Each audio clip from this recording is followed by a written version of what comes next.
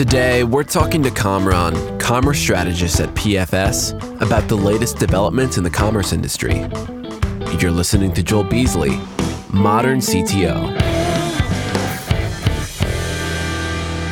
Now, you guys are in e-commerce.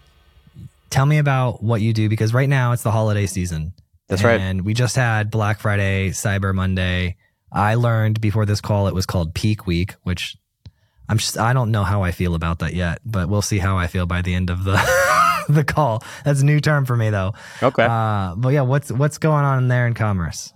Yeah, absolutely. So, all right, you're familiar with holiday shopping. When we were younger, we're probably similar in age, or maybe a little bit off, but it was Black Friday shopping. You go to the mall, you go to the department store, there was a deal, you want a new TV, that's what you're going to do. Well, with the propagation of online business, e-commerce, marketers took the playbook and applied it the same ways. So instead of having the biggest shopping day be the day after Thanksgiving on Friday, they called it Cyber Monday. And what would happen over the past, call it decade and a half, is more and more promotions and deals and opportunities started coming up in shopping, to where the activity that's occurring inside of, warehouses, logistics centers, the entire supply chain, as well as what's happening in digital infrastructure, by the way, like how many visitors do you have on a site, how many checkouts are you going to do per second, started to aggregate into a very short period. So it literally is, the season kicks off and Thanksgiving's happening, and Friday demand shoots through the roof. Monday demand shoots through the roof. And through that whole week, you have this hurricane of activity happening all over retail. It's happening in the stores, it's happening online. And the impact to global supply chains is massive, because now you're talking about, a world where you might be shipping hundreds of orders a day or thousands of orders a day, turns into tens of thousands to hundreds of thousands of orders a day in a very condensed time frame. So they call it peak week because 90% of the time you're running status quo with some seasonal pickups. And then this time of year happens, you spent the whole year planning for it. So our business at PFS, now part of GXO, is specifically and mostly in the direct-to-consumer space. So we spend our entire year planning for these 2 weeks of the year to make sure we have enough inventory, enough people, the technology is resilient, the staffing's in play, and that we can go execute in a seamless fashion for our customers. And so you've been there like 20 plus years. What is your role like when you started, and what is it today? Yeah, absolutely. So this was my first job, I think, not working for my dad and his company. So we come from a family business of jewelers, wholesalers, importers. So it was growing up on a showroom floor. My first job was actually in IT. I was working the help desk on the weekends for a company called PFS. At the time, we were called PFS Web. So .com era type of name. And my job was literally to do tech support calls Saturday and Sunday when I wasn't, at school. And I was unlocking user passwords. I was running network cable across the data center, doing backup data recovery. Fast forward, I graduated school. I got a job at the company as an account manager. So being the client-facing, business-facing part of the company that worked with our clients. So I spent 15 plus years doing that. So spending my time in our logistics centers. PFS, by the way, is more than just a logistics company. Our services include everything that happens post-click. So charging a credit card, processing orders, routing orders to the right warehouse, managing inventory, fulfilling orders, planning the transportation of those orders to final mile to the customer. And I spent my entirety of my career working in the direct-to-consumer retail space. And funny enough, you may not believe it, but most of my customers that I worked in are in the health and beauty space. So I've been working in beauty for, roughly 15 years. I took a little break from PFS in 2018. I lived in Manhattan for about 2 years, and I worked for L'Oreal USA. So I worked in the beauty supply chain for a couple of years on that side. And then as of the lockdown 2020, I came back. By the way, my favorite story, I came back, I met my wife, I got married, bought a house. I got an excellent job at PFS. And now we're part of GXO. So it's been a cool gig. But yeah, I live and breathe e-commerce. I'm a tech geek at heart, by the way. So when they said modern CTO, I said, that's going to be super cool.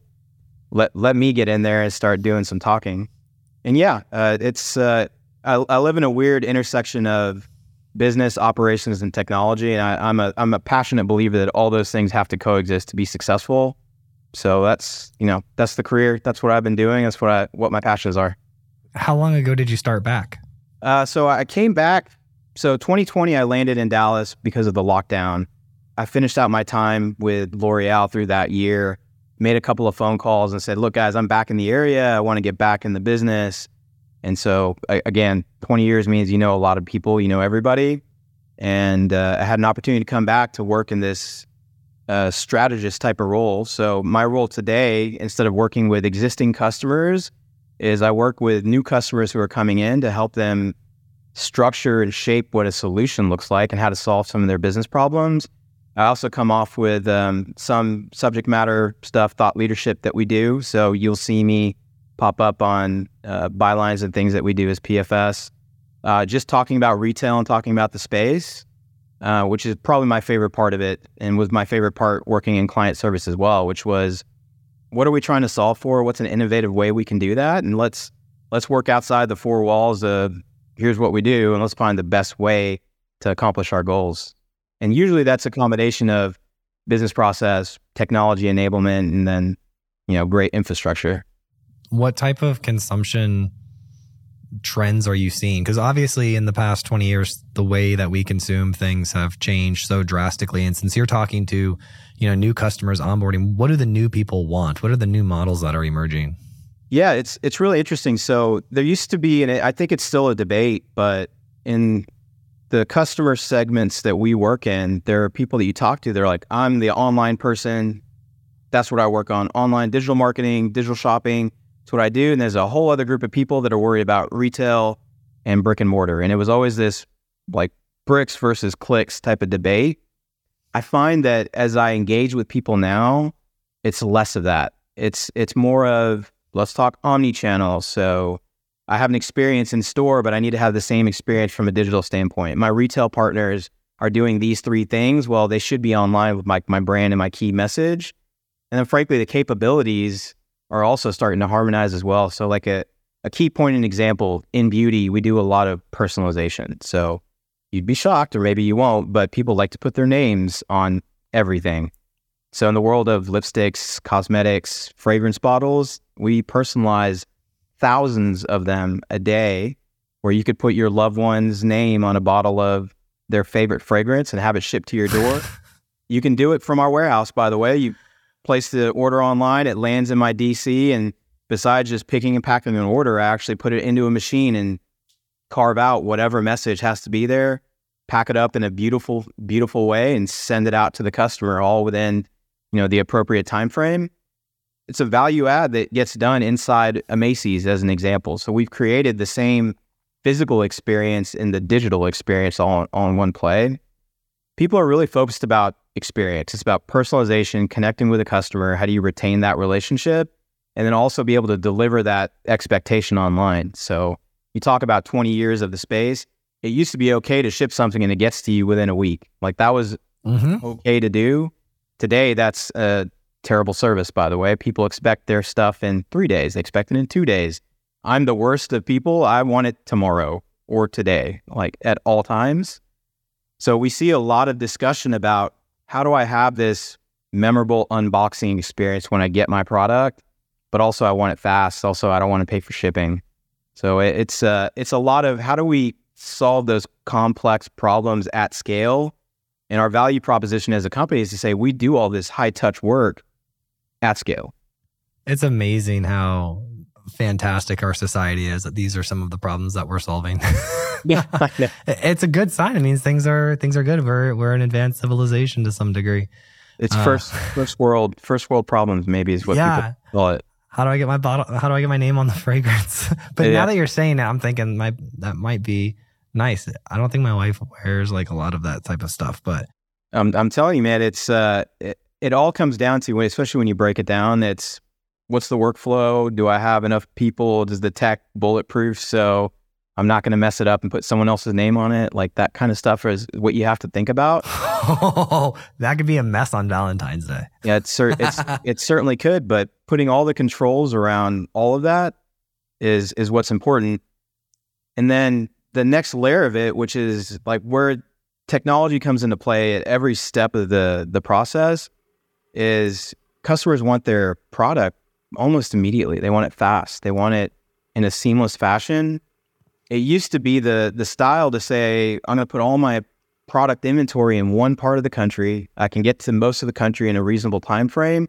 That's what I'm going to manage. So I have an online inventory. It's in one part of the country. Stock planning is really easy. I can get it there. It's really straightforward, and boom, there you go.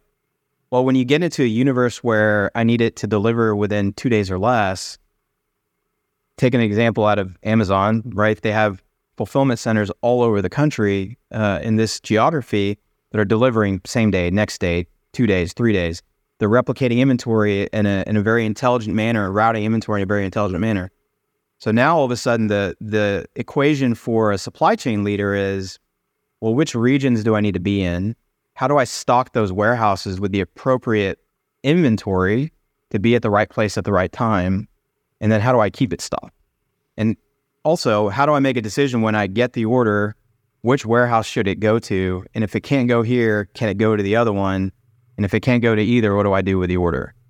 So now there's a lot of intelligence that has to go into the stock planning process, the logistics of moving inventory from a manufacturing point to a regional center into a final mile network.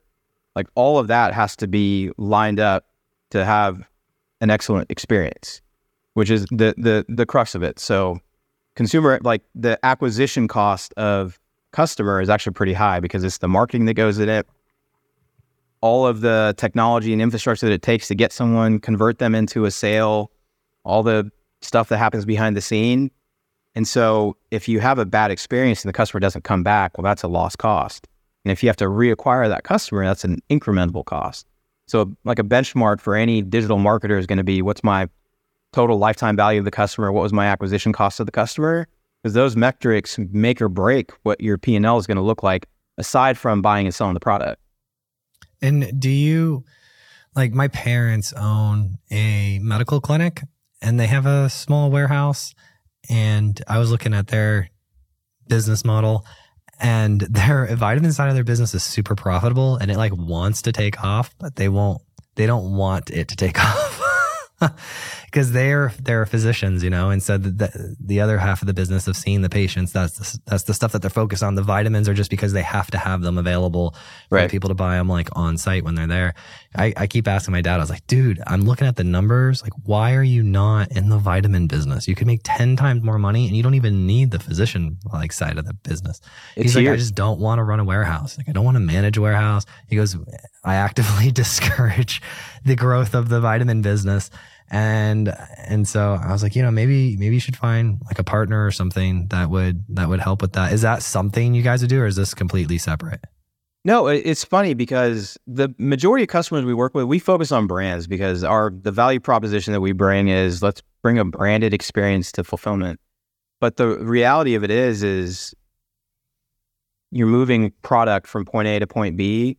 Where we excel really, really well, by the way, is in small format products. So talk about vitamins, that is not going to be overly different from a like physical goods standpoint than lipsticks or potentially jewelry. We do well in apparel and shoes, so you see a lot of that. But certainly we spread across a wide variety of markets and verticals of product where we can do the effort. And your dad's not wrong, by the way. Running a warehouse is not easy. It's actually really hard. It's laborious. It's time consuming. And if you get it wrong, then all of a sudden you've invested a lot of capital, infrastructure, and effort on something that is not going to yield the lifetime value of a customer or the reoccurring revenue of a customer. That's why 3PLs exist in the space, because they come back and say, look, I'll make that part easy for you. And finding the right one is actually a real challenge as well, because it's, you know, it seems to me today you see a lot of tech companies that have a physical aspect that they've built. So they've built a software that says, I can plug you into my warehouse really easy and I can do all these cool things. And then I'll go source the work and bring in labor to go do it.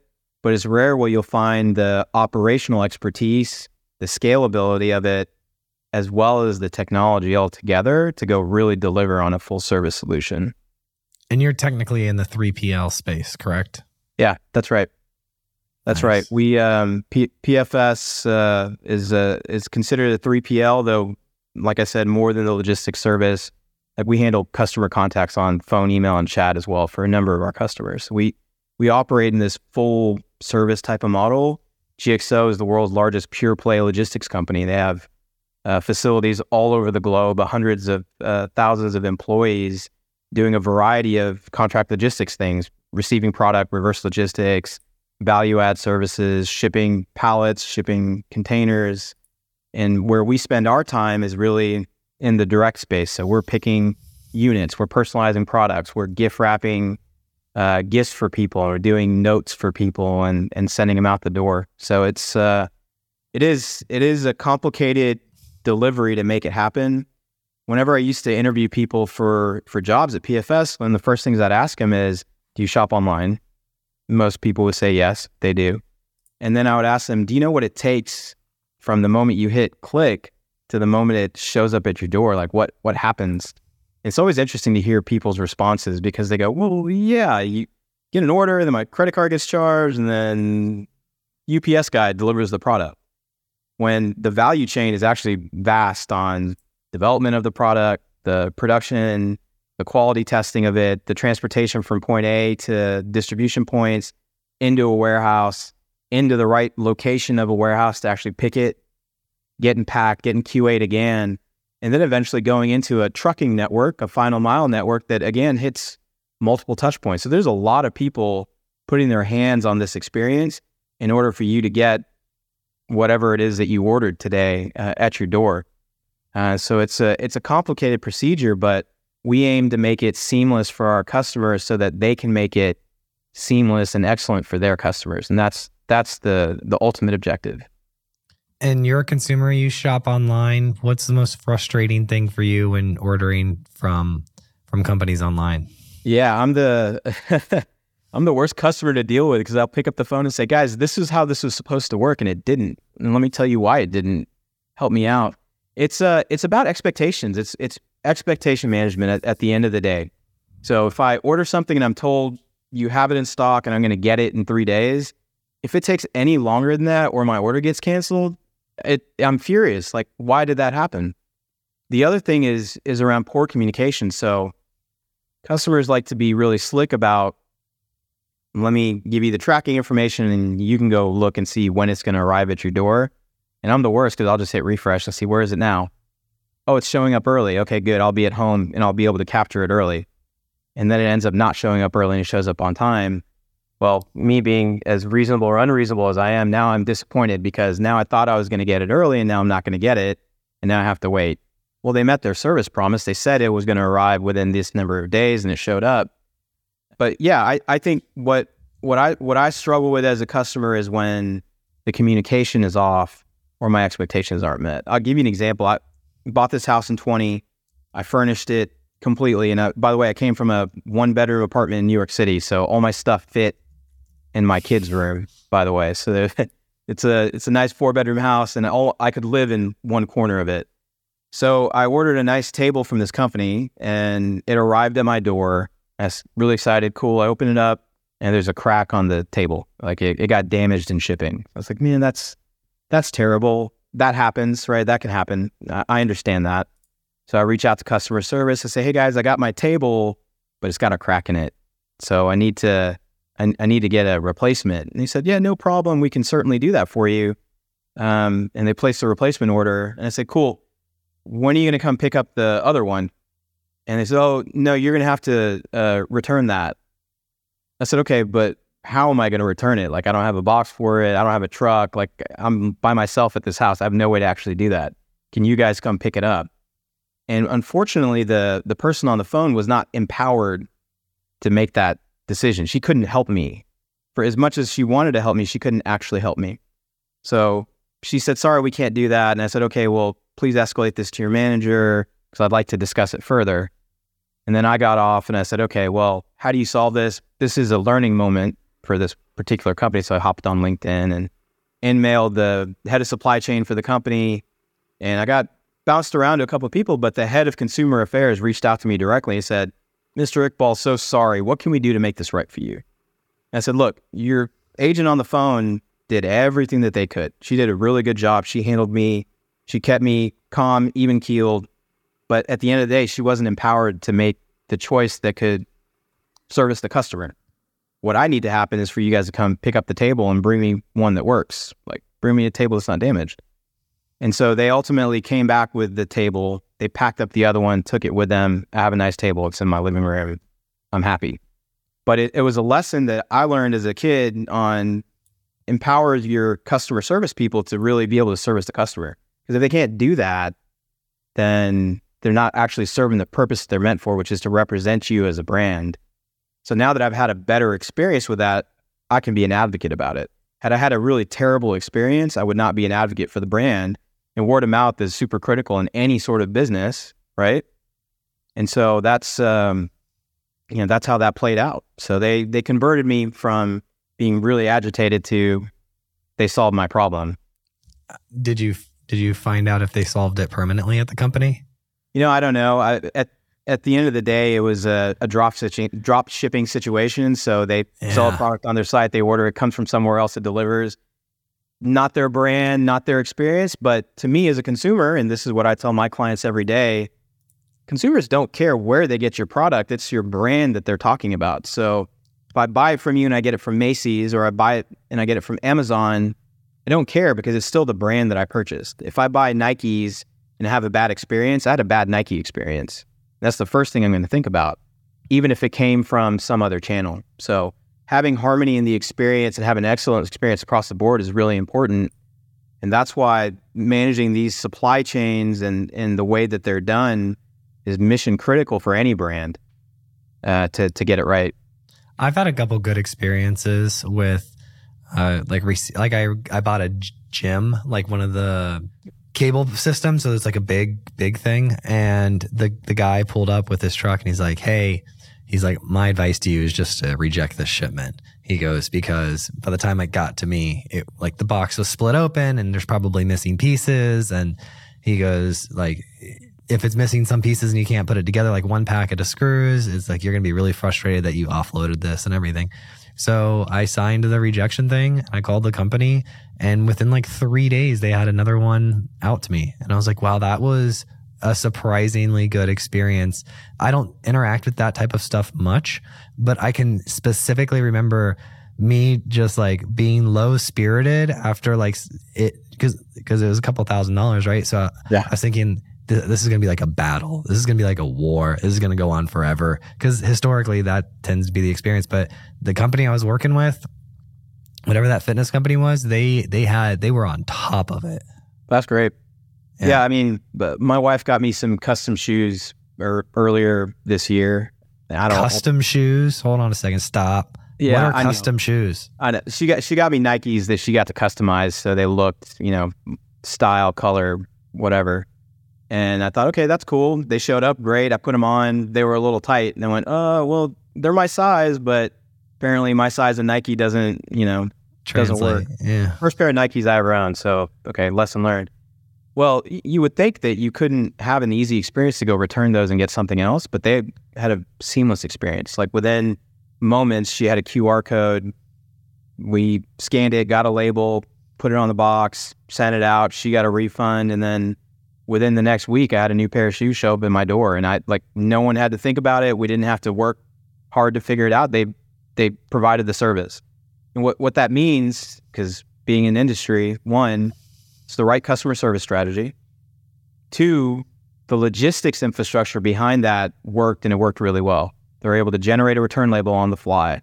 Was able to send it and get a refund almost immediately from my wife for anything that she had spent on. We placed another order for a replacement. It went through the same process. It arrived at my door within the reasonable time frame. I think it was 3 to 5 days. Maybe it was a little longer because it had to come. The tracking was super transparent. Like we knew where it was coming from. We knew what day it was going to deliver. We were at the house. We signed for it. I put them on. They fit great. And now I got a pair of Nikes that look awesome. So that's an excellent experience. You know what I like recently that started to pop up maybe in the past year or so, this little icon thing, it says like Link or Stripe or something. It can remember my credit card across providers. Yeah.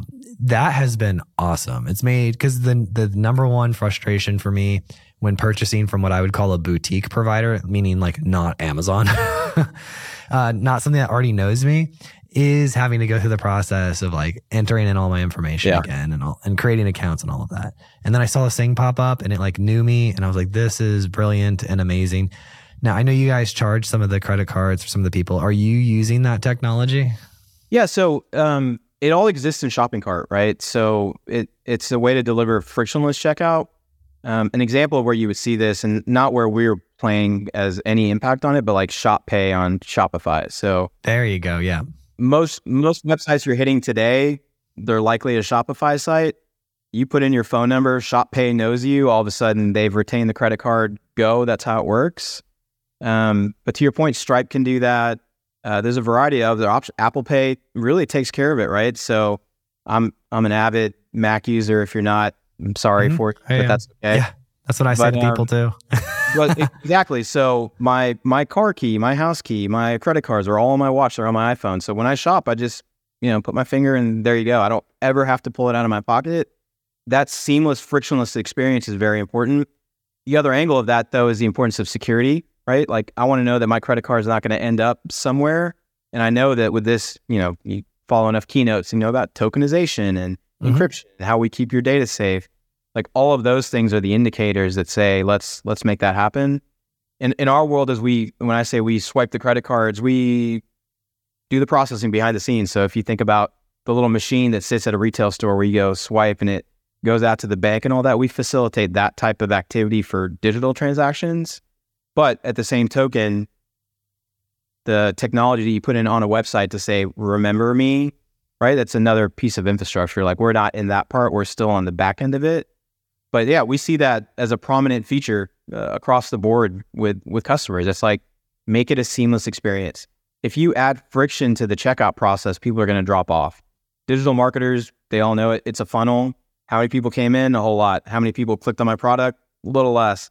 How many people added it to bag? A little less. How many people said click order? Like, not a whole lot, but that's the conversion rate. That's the success.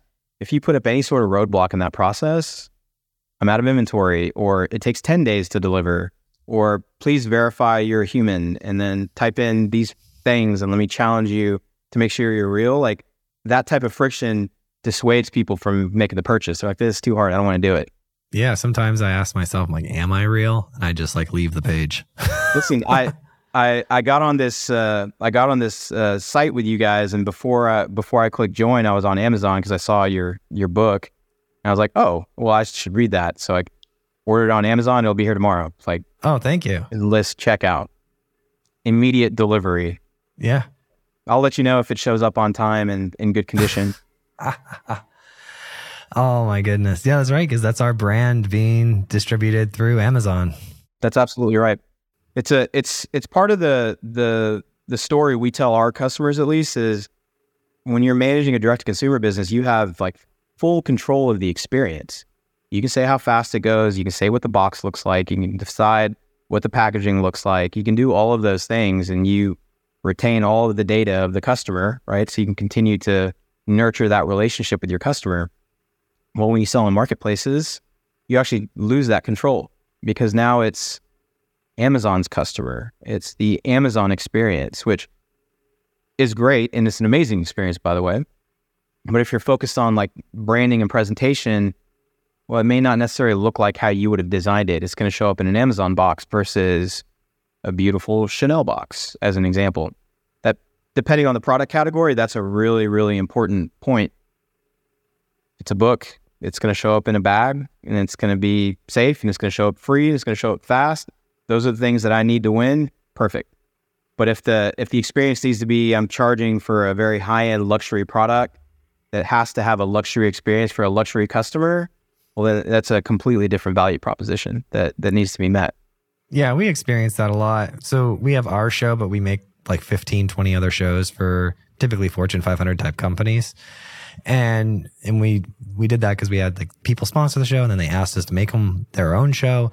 And I said, yeah, you can have your nephew do it for $100 an episode. I'm sure they could use their MacBook and like stitch together you a thing. But if you have like, you know, your $1 billion CXO talking to another $1 billion CXO, you need that to go right the first time every time. And that's why you would use, you know, this different type of setup that we have. So yeah, we get it. 100%. I like it. I like that you guys are like the nicer version because that's what we do. So we get along in that regard. Because why else, Kamran, why else would you wake up and like not try to build the best product or service possible? Like I never understood second and third tier providers. I'm always like, if the option is to make like a Bentley, like why would you not make the Bentley? It comes down to you can't have it all, right? It's always like there's a vector of I can do this, but I can't do that. And we aim to have the top tier of that experience. Why? Because one, we like to be excellent. We like to be winners. You want to be remembered as that because almost anyone can do the second and third tier, right? If I wanted to build an operation that receives widgets and I ship them out and they show up in a brown box and it takes 3 or 4 days to do it, it's going to cost me the least amount of money to do that. I'm going to charge you not that much money to do it. And we're all happy. Great. But to the extent that I'm working on a much higher caliber experience, I'm adding value. Yes, it's going to cost a little bit more, but the reward is also more. The experience that your customer has is going to be memorable. It's going to cause them to come back and tell the story about, well, it was Valentine's Day and, you know, I needed to get this present for my significant other and I ordered it on this site and, you know, they upgraded the shipping and it showed up on Saturday and it was in this beautiful box and it had the handwritten note. And I gave it to them and, you know, they loved it and we had a memory. And that's the vision that we're selling every day of the week is that experience. Now, behind the scenes, it's what is the operational know-how to make that happen? And it's a huge effort. I mean, it is a huge effort. As a company, every year during peak weeks, so it's a word that you know now, we deploy all of our corporate staff into these warehouses for a number of reasons, not because we need the hands. Like, we're not going to add that much value putting the chief marketing officer on a packing line, packing boxes. But it is a motivation of one, being on the ground, touching the work and feeling what you're selling, but also giving that experience to the people who run your business day in and day out. Like if you don't know the business that you're in and you're not on the ground making it work, like you don't have a reasonable appreciation for that.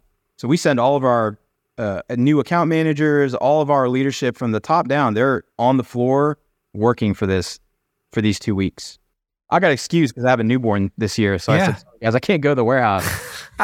But for the past like decade and a half, we've been in warehouses, you know, every season. And it's rewarding in that you actually kind of get to feel like Santa Claus. Like I made that gift go out the door. I delivered it. I took that phone call for a customer and they had a problem and I fixed it. Like there's a rewarding aspect to that. You know, it's the dedication of the people like doing their job. And it's their job and it's their lives, right? And you're getting to directly impact other people's enjoyment, right? Which is the important part. So I always tell people, I say, look, the supply chain and this technologies that we use here, this is actually like the final thing that touches a product before it gets to a customer. We're the last touch. We're the last person they talk to, the last person who put hands on this thing before a customer gets it, opens it up, and then your entire marketing spend and product development spend all lands on this one moment that I got it when I was supposed to get it. I opened it and it was like, wow. And then I got the product and it went amazing. And if all those things check off, like we all did our job and it was great. And chances are that customer is going to buy from us again. They're going to evangelize us, right? Those are all the important things that we expect. And then, you know, if it doesn't go well and it doesn't go right, we got to learn from those mistakes as well. So it's like a, you know, recursive circuit. You come back and say, well, we had a problem here. This is where the miss is. Let's go rework these procedures or find ways to make them better because you got to go faster. You got to have more scale. It has to be even more complicated to deliver the experience. Experience. I think that's the bread and butter of all of it. Especially with the type of gifts you guys are doing and products. I mean, you're going to end up in a lot of unboxing videos. Yeah, it's funny. So in my last role, it was a strategic role. So I was in there to say, look, here's what we need to do from a direct consumer supply chain. And part of the pitch, part of the story was completely about unboxing. So to reach out to top level supply chain executives to say, look, normally when you're shipping pallets and cases to big box retailers, you just want to make sure that you're maximizing the queue, you're not wasteful on the product, and you want to go fast, you want to have the lowest cost per unit. Like those are all the things that are important to you. Those are all very important things. But in this experience, it's the most high touch that you have to be. So if you went to go search the hashtag on Instagram, unboxing, you're going to get millions of posts. The moment your box shows up on Instagram or on TikTok as a poor experience, and some, influencer or even some kid who's on there and says, look what I got, this is terrible. Now 1 million people have seen it. Like that's the worst thing that could happen. Mm-hmm. The flip side is when you show this and it's an amazing experience and other people see it and go, oh my gosh, I have to have that. I can't tell you how many times the algorithm gets me. I'm just scrolling. My wife's sitting next to me scrolling and I go, oh, that's cool. And then I hit 2 buttons and then 2 days later it's at my door. Like the marketer got me, it worked. Instagram ads happen, supply chain behind the scenes happen. But the moment like that was a bad experience, like you're going to come back and say, this sounded cool, but it wasn't cool. So don't spend your time on it. Don't spend your money on it. I have that experience sometimes where I'm like, these ads aren't going to get me. I'm not buying this useless junk. And then like, oh, what's that? Look at that. I need that. She needs that. Yeah. We'll get that. Yeah. It happens. And after it happens, you go, they got me again. But yeah, doing my part for the economy, like it's okay. But when it's good product though, and when they can figure out what to show me when I'm in the mood to buy something, then everything lines. I see good product all the time that I don't want to buy because I just don't want to make a purchase I don't buy a lot. That's not true. I buy a lot of things. I have moods where I don't want to buy stuff. Yeah. It's just like, I just don't feel like buying something right now. And, but I'll see something I like in it. And they've been slowly, the social media platforms have been making it easy to save those things. Remember before there was like a save or a bookmark a post type deal? Yep. Yeah. Now you can bookmark it and there's categories and all types of stuff. I'm telling you, it's all about making it frictionless and easy for customers to do what they want, which is, I want this, I want it now, and then click and go, and it happens. Like the brands that do that really well are the ones that are succeeding. By the way, the brands that are also investing in the infrastructure behind the scenes and have the supply chain and the inventory to deliver all this stuff on time, those are the guys that are winning. Like, I told you I came back to Dallas in 2020, the beginning of the pandemic and the lockdowns. People who had businesses that were strictly in brick and mortar in retail stores suffered massively for months because you couldn't walk into a Macy's. Like no one could go anywhere. So now all of a sudden shopping stopped.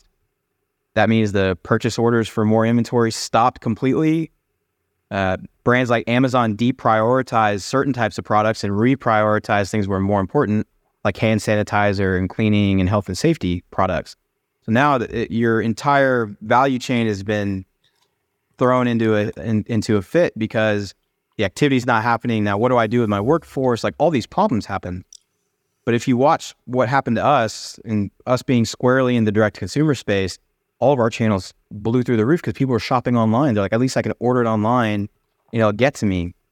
Well, the brands that we work with, one had the benefit of our infrastructure and scalability. We did that. But even as a company, we had to pivot. We used to have primarily distribution centers in the Memphis, Tennessee area in the United States. Oh, that's near me. Yeah. Yeah. So there's as many people who live east of the Mississippi as who live west of the Mississippi. Like it's a great place to ship product from. There's a few places in the United States that are like that, but Memphis is a good space for it. Well, in 2020, within the first quarter, we stood up a second warehouse in Dallas-Fort Worth. Why Dallas-Fort Worth? Well, we were all here in Dallas, and it was the easiest place that we could stand up more infrastructure and scalability without too much disruption. The customers that we put in there to have a second pile of inventory, it didn't leave. Like it became a second fulfillment point. Fast forward into the year after, we opened one up in the West Coast in Las Vegas, Nevada. And so now the strategy that you start to see is not just a single point of inventory, We started having multiple piles of inventory in 3 parts of the country, and we're shipping now from multiple points. We have resiliency in the warehouses. So if there was a COVID incident and I had to shut the warehouse down and sanitize it, and the people couldn't come back in because they were, potentially exposed, I have other facilities that could continue to operate. We did this so much so that with some of the brands that we worked with, they activated their retail stores. So activating inventory across a national network, their brand stores that they had employees that couldn't go to work anymore. Well, they could come in and work to fulfill orders, right? It's a different type of work. And now all of a sudden you have a national network of fulfillment that's happening. And the only reason it works is, one, because you have inventory in the right place, but you have the IT tech systems to decide, one, can I show all the inventory? Can I route the order to the right place with the right service level? Like, that's where we spent our time in 20 and 21. It enabled a lot of our customers to continue to operate and capitalize on the increased demand that happened between 19 and 20 and then 21 and 22. Like, it's not unusual for us to get an email from our COO who says, we broke another record today. Like, that's what the story was in 20 and 21. It was just an intense growth trajectory that retail analysts predicted that that's what was going to happen. It's going to grow and it's going to continue to grow. It was a quantum leap in how fast it grew and what percentage of business went to the stores versus the online channel. It level set as stores started to open back up, of course, but the expectations were set. The experience has been set. So we have a number of customers in our network where they live in multiple sites. They intelligently put inventory in places to forecast and support business growth. If you follow any of the big supply chain analysts, they'll tell you went from a national forecast or a sales channel forecast to forecasting by location, which is, when you have thousands of SKUs, this actually gets really hard, by the way. It's not easy to do this. You could be easy and say, let me just duplicate everything, but that's expensive. There's a carrying cost of inventory. But to the extent you can predict the demand of customers on what they're buying and then getting the right stuff in the right place, like, those guys are the winners. They're not the ones that are sitting with, I have too much inventory now. This is a problem. We're actively looking to put inventory in the correct place and let the consumers consume that in an efficient manner, so you're not driving up significant carrying costs. You're not driving up significant logistical costs to get product to places where it doesn't move. Yeah, no, it's fascinating, this world and the technology and the advancements that are happening. I want to have you back on in the future and learn more about, like, the robots and all the automation and tech. Wait, you're in Dallas, and I'll actually be out in that area in April. Maybe I'll come by a warehouse. You could show me the robots. Yeah, you know what? Come by. I would love to show you one of our facilities. Our friends at GXO, by the way, have a huge investment in automation and robotics. Like, if you follow them, they posted something on LinkedIn the other day. They have this humanoid looking robot, and what he does. I say he's a robot, but I said he. It's okay. Grabs a box, turns around, walks it over, puts it on another thing. And it's probably like the heaviest part of the step that a person would have to do, and that you would get tired of doing, and they would slow down. But you have this machine that's not, hasn't replaced the people. It's actually augmented the activity that's happening in the warehouse. So let me put the hard work on things that can do it efficiently and, run all day and all night. And then the people are doing the more high touch stuff. So that there's an interest. We could probably talk for days, Joel, about, like, what is the impact of AI? What is the impact of robotics and automation? And there's a lot to unpack there. But it's so cool to see. Like, we ran a pilot in one of our DCs last year. So you have millions and millions of pieces inside of a warehouse. Well, one of the most important things is to make sure all the inventory is in the right place. So inventory control is critical. If the product's in the wrong spot, then everything else breaks down. Well, sending people up and down aisles to count product all day and all night is really not that efficient, right? Like, you'll spend days and hours and hundreds of hours. Do some cameras or some robots or something. Man, I'll tell you what, we put cameras on drones and flew them up and down the aisles of a warehouse. And it wasn't, it was like OCR taking pictures of all the barcodes, and it was saying, here's what you have, here's what you don't have. And just that one step, like, cut out hours of people running around. Whose idea was that? I would love to say it was mine, but it wasn't mine. That is awesome. But yeah, it's that type of like innovation and thought that happens like behind the scenes at these companies. And then when the idea sticks, it's like, great, now let's show the value, the use case, the investment, and go. Are you still flying drones, or did you find something else that was better? You know, I'll tell you this, and maybe I shouldn't say this out loud, but we found that it was easier to put the cameras on a forklift and just drive the forklift up and down the aisle versus fly the drone. Oh, that's nuts. Did you drive the forklift or no? No, I'm not licensed to drive a forklift. They shouldn't. Dude, we did it. We made a podcast. How do you feel? That was pretty cool, man. That was really cool. I've never done that. I thought we talked about a lot of good stuff. Thank you so much for listening. And if you found this episode useful, please share it with a friend or a colleague who you think would get value from it. And if you have topics that you would like to hear discussed on the podcast, either add me on LinkedIn or send me an email, joel@moderncto.io. Every time I get an email or LinkedIn message, it absolutely makes my day and inspires me to keep going.